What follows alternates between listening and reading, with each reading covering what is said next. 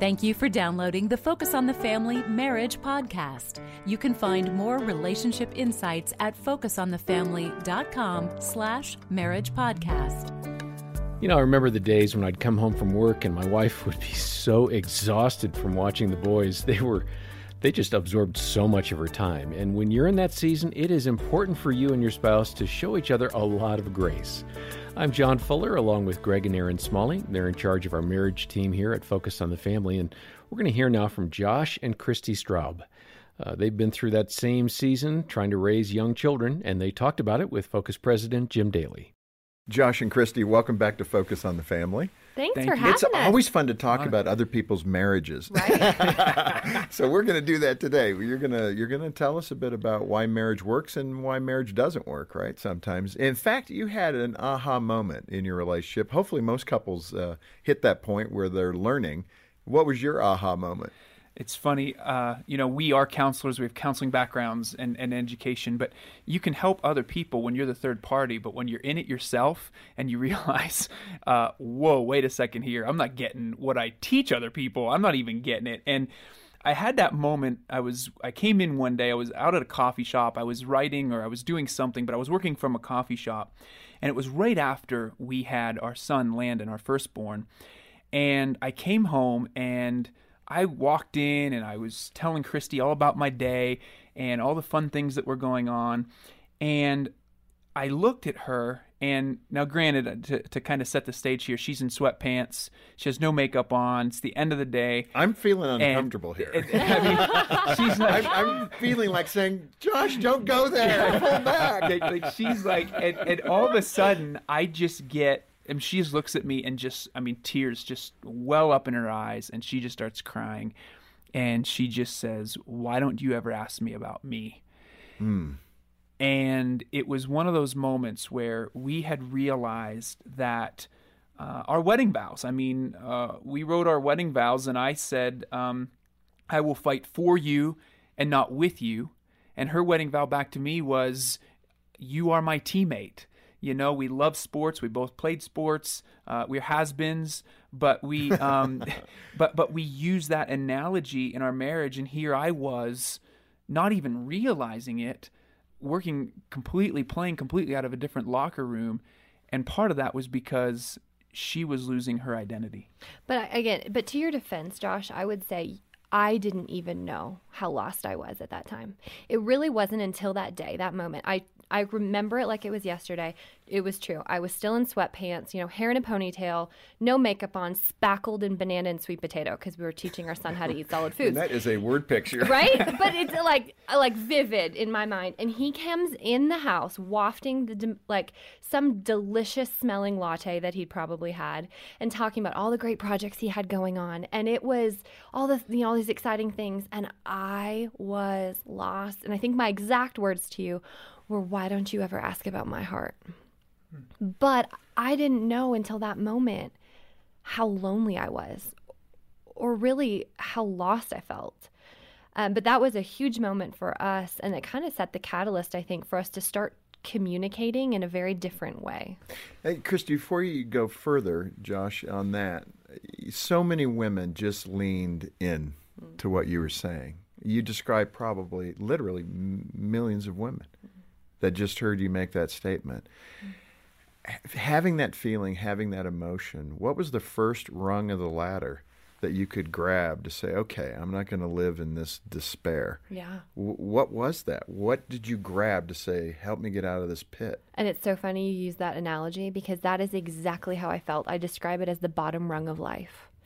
I just remember being there. We had very difficult kids and just babies that were just colicky and screaming and not sleeping. And I don't think that's maybe a normal situation, but I don't think it matters. When you get thrust into this, you have no idea what to expect. This is all brand new. And for me, it was the actual communicating. I had to literally get to the place where I could put words to how helpless and how alone and I think how invisible I felt. And once I could finally put that into words, because I think there's so much shame that covers that, because we have so many dear friends who are struggling to have babies. We were able to. And this is a blessing, right? Like, shouldn't this be a blessing? You shouldn't complain about this. This is a gift. And also, shouldn't this be natural? Shouldn't you know how to be a mother? And I had no idea. And so Josh comes home. You're the man of the moment. You're the expert, Josh. Did you know that? And then what did Mr. Expert do here to say, da da da, I've arrived? Yeah, and I mean, for me, so there's two things. There's what I did, and then what's going on in my brain. What I did, because I had this isn't because I'm like, I knew what I was doing. I just didn't know what else to do in the moment. I just held her and just let her cry on my shoulder. And I remember very vividly where we were standing in the moment and just holding her and just saying, let's figure this out. In the back of my brain, I'm going, I got to fix this thing. Yeah, it's that man, that male, like... You got two conversations going on. Yeah, so in the back of my brain, I'm going, okay, what do I got to do to fix this to get my wife to be happy again so that we can all be happy? But the reality was it was important for me in that moment to realize I had to be emotionally safe for her. I had to help her as one flesh, as her partner, as her teammate. I had to figure out a way to sit with her because I knew I couldn't fix this. This was something we had to fix together. And I don't even know that fix is the right word. It's a journey we had to take together to help her rediscover her identity and figure out our identity as a family and how I support her and how I pursue her heart. We get so focused on the proverb that says, guard your heart, for it's the wellspring of life. As teammates in marriage, we look at that verse and going, as one flesh, we have one heart in marriage. And how do we guard that heart? So how am I going to guard? Her heart is as connected to mine as mine is to hers. How do we guard our marital heart? Yes. And therefore, I have to listen to her. I have to understand her. So, Greg, when a couple has younger children, it can be overwhelming. It is so demanding and draining to raise them well. How did you and Aaron balance kind of the work and the family thing during that season? It was hard. I think as a young husband, is when we had children, I was just in that season of life to where I'm trying to figure out me. Do I have what it takes to be successful, finishing graduate school, trying to start a career? I mean, just all those things. And then I had a wife. And then, I had two young daughters. And I think for a lot of guys, I think what's hard is we hear this notion of balancing work and home, and that's a total myth. Well, just think of it this way. Imagine, the two big sticks in your hand, and you're trying to balance plates up there. And so if you've ever seen anybody do that, what happens is they're trying to balance both at the same time, and then one starts to wobble, so then they give that one attention, and then all of a sudden the other one will, and so they'll have to stop and give this one attention. And I think that's what happens when we believe that somehow we can balance work and home. Okay. Because that's an illusion versus looking at it as more of an integrated approach. I don't want to silo off. Work is over here, home over here. Never shall the two ever coexist and meet. It's just not reality. I want my work to include my family. I want my family to include my work. I want there to be this integrative approach. I want to be able to bring my kids to where I work. I want them to know why I'm here, why investing in marriages is a part of my call, so that they understand that this is something that me and Aaron both believe God is calling us to do, and we take them with us when we can. They're a part. They go to the events. They see all this. We talk to them because we're trying to make sure that one includes the other, and vice versa. And so that's why the myth of balancing it doesn't work. You'll never accomplish that if you look at it as silos. And that's what I've even removed the word balance from my life, because there will be seasons Harmony. that you do that very well, and then there are seasons that are really busy. And so how do you balance in the busy season? So it's just looking at, how do I manage? How do I work through this? I can remember when Greg was in graduate school, when we went to graduate school with a 6-week-old baby. And I had to work as a labor and delivery nurse because Greg was in school.